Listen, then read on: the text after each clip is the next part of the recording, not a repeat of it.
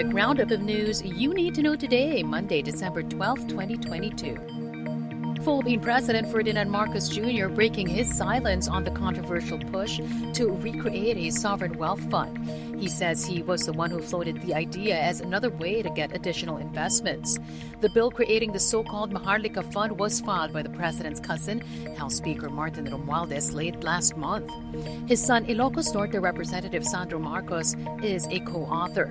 The measure is facing intense public backlash, with many groups raising concerns over the purpose and the timing of the fund's creation. The president is now in Brussels, Belgium for the ASEAN-EU Commemorative Summit.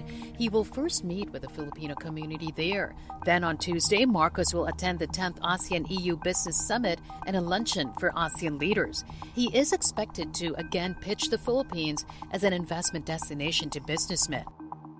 The Philippines' Justice Secretary vows to abide by the extradition treaty between Manila and Washington. That's amid the sanctions imposed by the U.S. against influential Philippine religious leader Pastor Apollo Kibuloy for human rights abuse. Meanwhile, Kibuloy's camp downplaying the sanctions as a mere press release.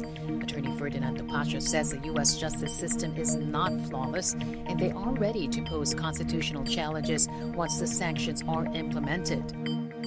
And the University of the Philippines Fighting Maroons are on the cusp of back-to-back UAAP men's basketball championships. That's after they outlasted the Ateneo Blue Eagles in Game 1 of the finals, 72-66.